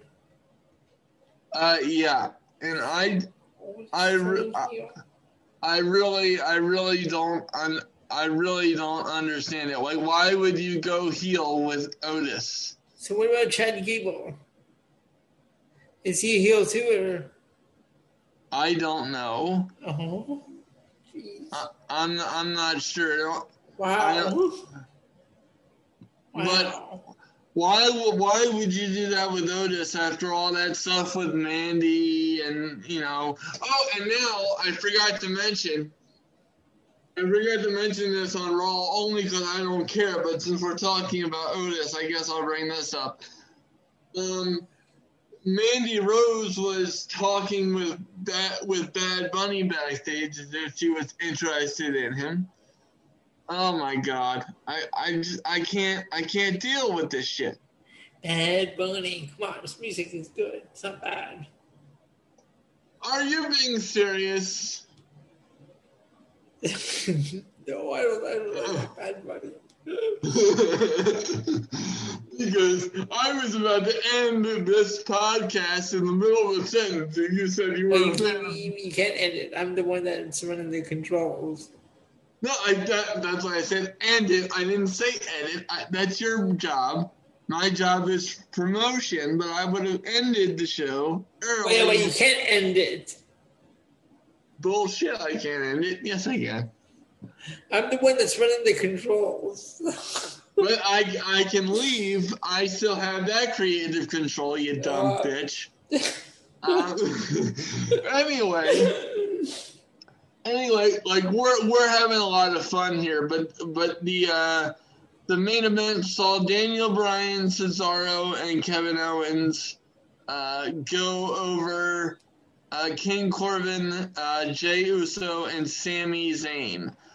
Now, how does this help anybody going into Elimination Chamber on Sunday? This had to be one of the worst go-home shows I've ever seen in my life. Well, you know what? We didn't even bring that up. And these were the go-home shows for the pay-per-view. That's how memorable they are.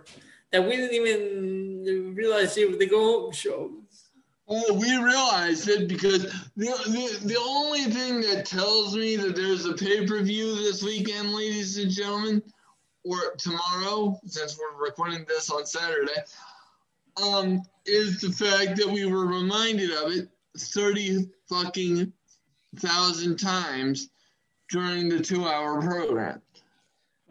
See again, because I didn't get to see the whole thing except for the beginning, so that's why for me. But I'm saying, like in general, God bless you, my friend, because the fact that you don't have to sit through Friday Night SmackDown or Monday Night Raw because of your podcast schedule, God bless you, sir.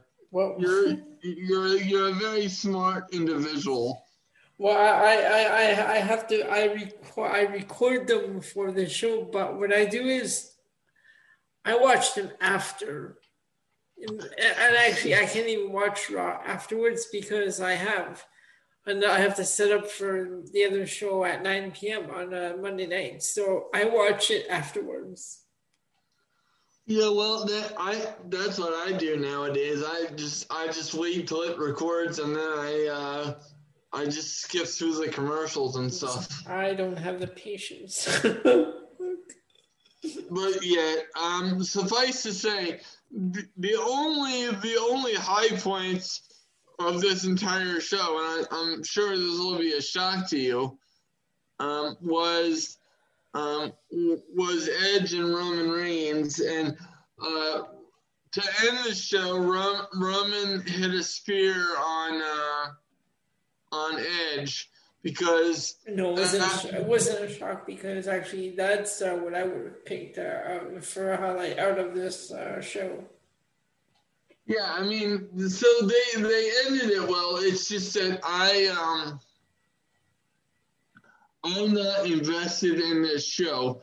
And with that being said, we will move forward to our Elimination Chamber predictions. Isn't it stupid? Yes, and in the midst of our predictions, ladies and gentlemen, I will explain to you even further why I am not enthused over this Elimination Chamber. Are we going top to bottom or bottom to top? We can go bottom to top. That's fine. Now you said they pulled Lacey Evans off of the show? Yeah. Okay, so they still have it listed here on Wiki. Of course they do. Because they're stupid. I just have this as a quick reference because Well, Wiki can't be that stupid because it's still listed on WWE.com as the match. Okay. So should we make a pick for this regardless? No, because Lacey is legitimately pregnant. No, I know that. No, I know. So I guess since they pulled it, I guess it wouldn't make sense to pick someone to win a winner. Okay. Exactly. That's what I say. Okay, so here we go. For the Women's Tag Team Championships, Nia Jax and Shayna Baszler versus Sasha Banks and Bianca Belair. I could see this going either way because if Nia and Shayna win, then that adds more friction between Bianca and Sasha, and we really haven't seen friction between the two of them. And then if they win, talking about Bianca and Sasha, then their relationship could sour on the road to WrestleMania. And remember, there's one more pay-per-view before that. Yeah. So I mean, the fan in me would rather see Sasha Banks and Bianca win.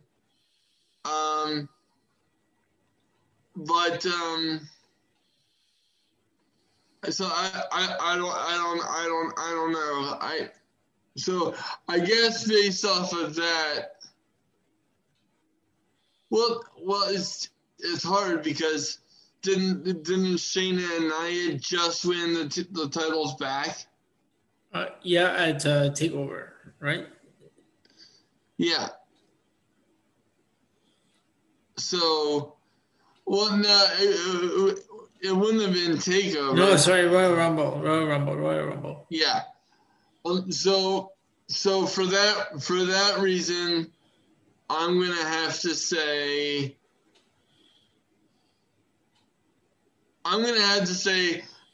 Nia and Shayna, since they just appeared on NXT, and it wouldn't make sense for Sasha and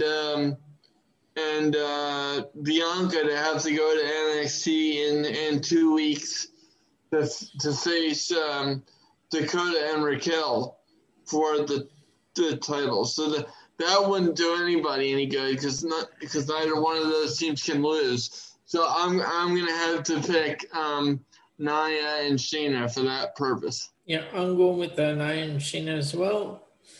Okay. We're gonna leave the Roman Reigns one for last because we don't even freaking know.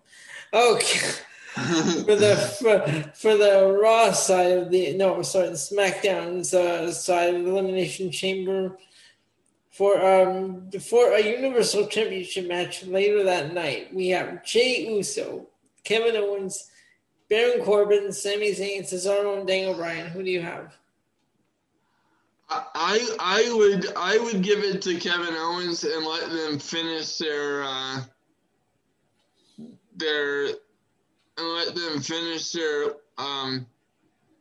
program. I thought they were done at Royal Rumble. Well, I thought so too. But then why would Kevin Owens still be in the chamber? So if Kevin Owens is in the chamber, you know, let him finish his spiel with Reigns. I'm gonna go with pick right out of thin air. I'm gonna go with Cesaro. Well, okay, and it's interesting that you bring that up because if I had my choice, I would pick Cesaro. But then again, you know, you have to keep in mind, right? So the winner of this match gets a WWE Championship match immediately after the chamber is over. So it would make sense for it to be Kevin Owens. Oh yeah, we don't want to see a transition champion with Cesaro. So yeah, I'm gonna have to pick Kevin Owens. You know what? I might have to change it. I wanted it to be Cesaro, but yeah, I might have to go with Kevin Owens because Baron Corbin is certainly not going to win anything on Bryan. They're too stupid to even consider him. Sami Zayn, they won't give it to him, and then they definitely won't give it to Jey Uso. So I'm going to go with Kevin Owens. Or you know, yeah, none of these guys are going to get it. So yeah, I wanted Cesaro, but I'm going to say Kevin Owens. Fuck. Yeah. Aren't I so good at breaking this shit down? Damn. Okay. Because if they were doing this the way that they should, and have this match determine who faces Reigns at WrestleMania. You know, I think that's so stupid that Roman Reigns is the one who's allowed to defend his championship at Elimination Chamber while Drew McIntyre defend his in the Elimination Chamber. Yeah, I mean, it fits with his heel character, but I still don't like it. But I still think it's stupid. Like he said, okay. Yeah, I agree. Okay, then we have for the U.S. Championship, Bobby Lashley versus Keith Lee versus Riddle. I'm going with Riddle on this. Yeah, and I don't even know if Keith Lee's going to be in it because he hasn't been on TV because of Mia Yim's COVID diagnosis. So I haven't heard that he's been cleared from quarantine. So well, he faced Riddle on Raw, didn't he? I believe. Did he? Or was that last? That might have been last week. I could be mistaken. All right. Well, let's just assume it's a triple threat match for our purposes. Okay. I think it was on Raw because we covered Raw Tuesday night. Oh, that's right. Okay, yeah. I'm gonna have to go with Riddle, for this one because it'll feed into the Hurt Business being done. And then we have the Raw Elimination Chamber: Drew McIntyre, AJ Styles, Jeff Hardy, Randy Orton, Sheamus, and Kofi Kingston. The winner becomes the WWE champion. Why is Drew McIntyre in this match? Shouldn't all right, maybe this is just me, but shouldn't the Elimination Chamber be used to determine who gets a championship match at WrestleMania, not right after the sale? You should have a talk with your relative there and ask Adam Pearce what he's doing, what he's thinking. But it's this whole. He's your family. Have a word with him. Tell him what the hell is going through your head. Why would you allow this match? What if he was my family? I'd kick him out because his logic is so fucking stupid. I wouldn't strip Santos Escobar of the Cruiserweight title. I'd strip Adam Pearce of his fucking last name. Oh, damn. You fucking pieces. Anyway, it's just, look, the Elimination Chamber needs to be used to determine who goes into WrestleMania as the champion, as the championship challenger. That's what I've always known. Like, why are champions in the... Why would they logically put themselves at risk going into WrestleMania against 5 other guys in a chamber match? That doesn't make any goddamn sense. You know what? I'm gonna say right now, the last 2 are gonna be Drew and Sheamus. Yeah, and it's gonna be Drew because Drew cannot lose that belt before WrestleMania. No, they won't give it to Sheamus. They won't make Sheamus a transition champion. No, but that's the thing. That's why Drew should not be in this chamber, because what he needs to do is what they were going to do the first time, and then they changed it. It needs to be Drew McIntyre versus Sheamus, because that plays off the storyline they've been setting up this whole time. Now that Sheamus is in the chamber, Sheamus looks like an idiot because he was already promised a singles match against Drew McIntyre for the title. And then Shane came in and fucked it all up, and now he needs to face 6 other guys in the chamber. And why would you put Kofi Kingston in there? Why wouldn't you give it to Mustafa Ali or whatever his name is? Exactly what I said last week. I love you. I love you, bro, because we're so fucking simpatico on this shit. We really, not that I have any interest in doing this, but I find it very interesting that we can do the WWE's job better than they fucking can. Right? Gee. It's so simple if you just think. I don't get it.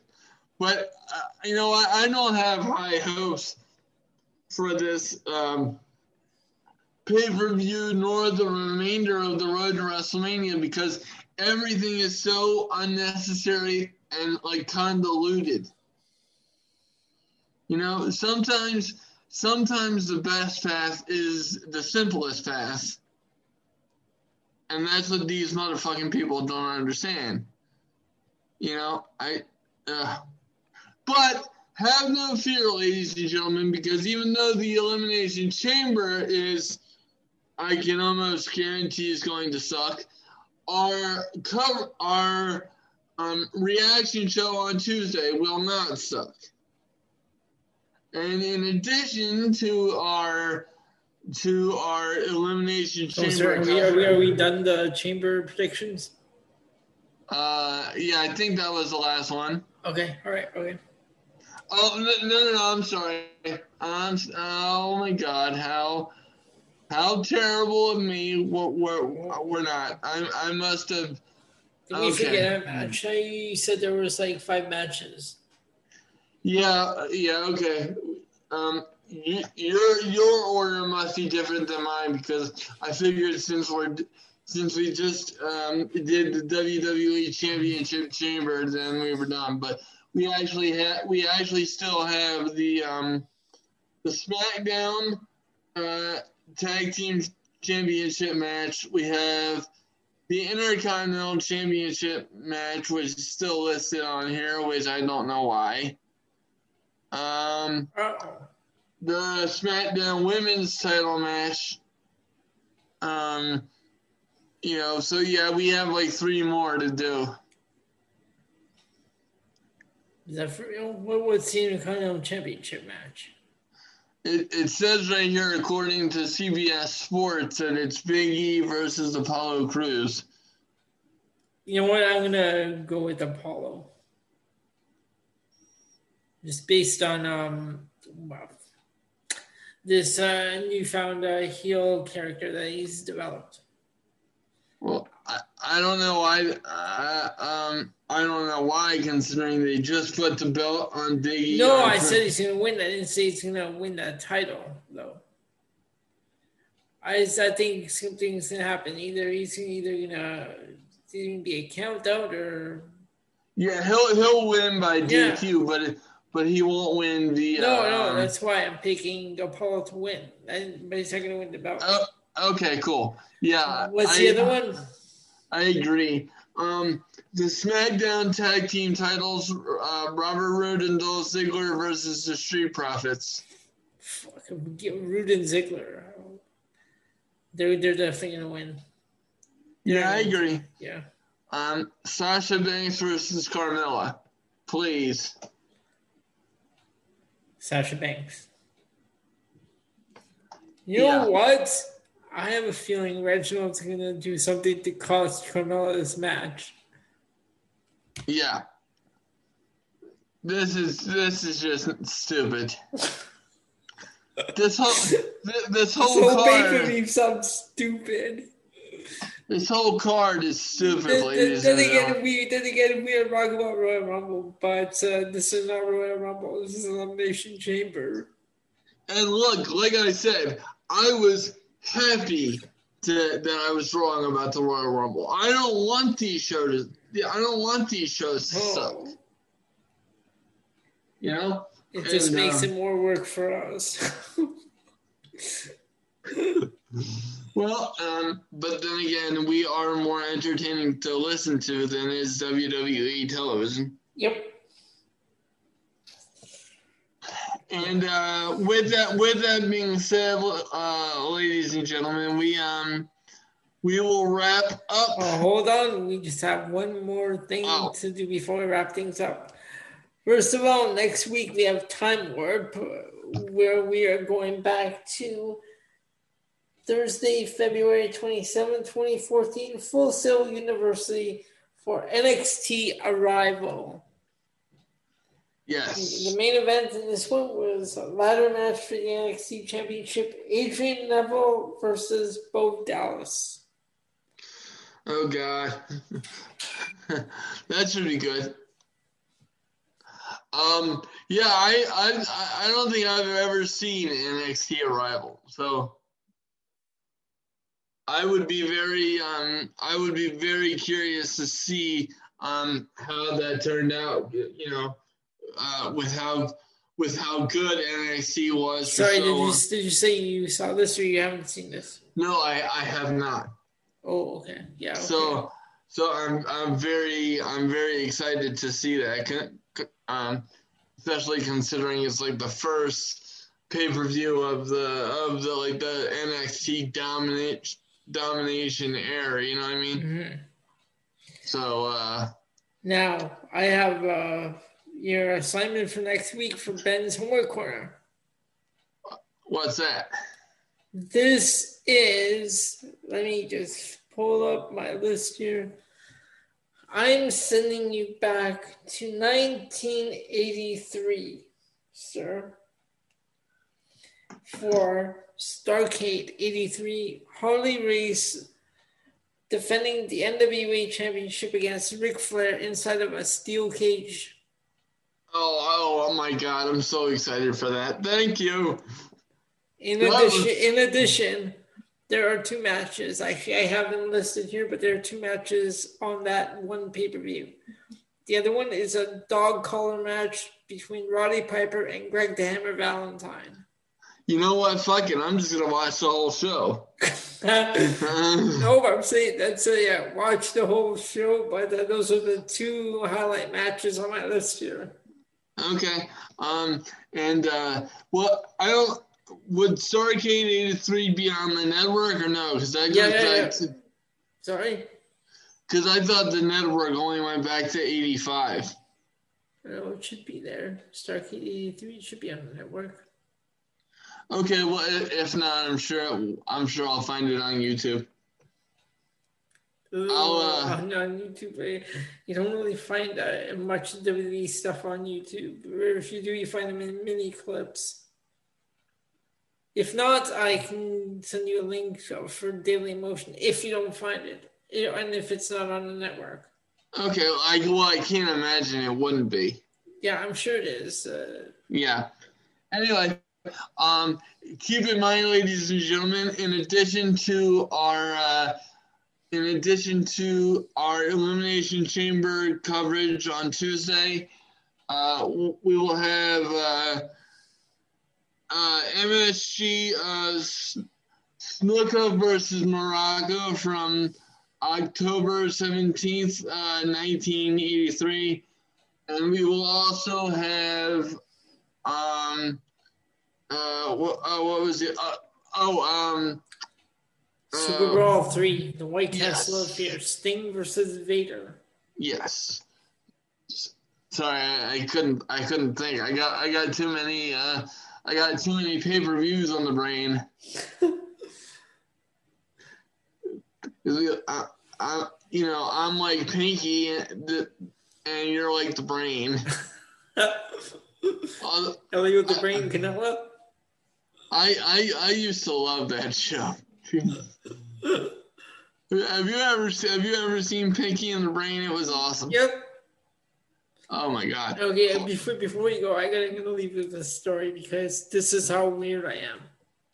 Now, usually you would think that at 12 a.m. I'd be going to sleep, right? Well, not if you're like me.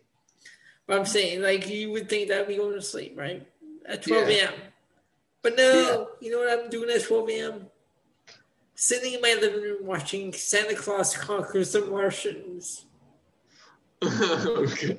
I have to. I don't know how people got through the movies from the 60s. This was 1964, but this was a really bad movie. Well, sometimes really bad movies can be really fun to watch, especially if you know. This one, I should have been drinking to get through this one because this was just stupid and bad. Apparently, Santa Claus was kidnapped by Martians because the Martians' children were having a miserable Christmas, so they wanted him to make their Christmas better. So they decided to abduct him. Oh, Lord. I didn't realize the UFO was celebrating Christmas. Lord. That being said, Ben, let's bring the show to a close here. Absolutely. So, for my co-host Ben Pierce, I'm Elio Canella. This is the PNC Progression Wrestling Podcast. We'll talk to you on Tuesday. Ben, say goodnight to the fans.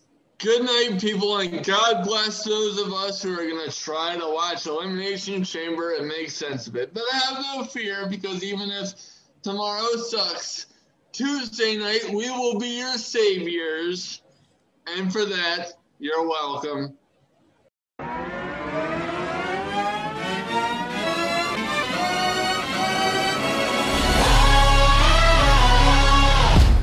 Ladies and gents, this is the moment you've waited for. You've been searching in the dark, your sweat soaking through the floor. And buried in your bones, there's an ache that you can't ignore. Taking your breath, stealing your mind, and all that was real is left behind. Don't fight it, it's coming for you, running at you. It's only this moment, don't care what comes after. Your fever dream, can't you see, getting closer? Just surrender, cause you feel the feeling taking over.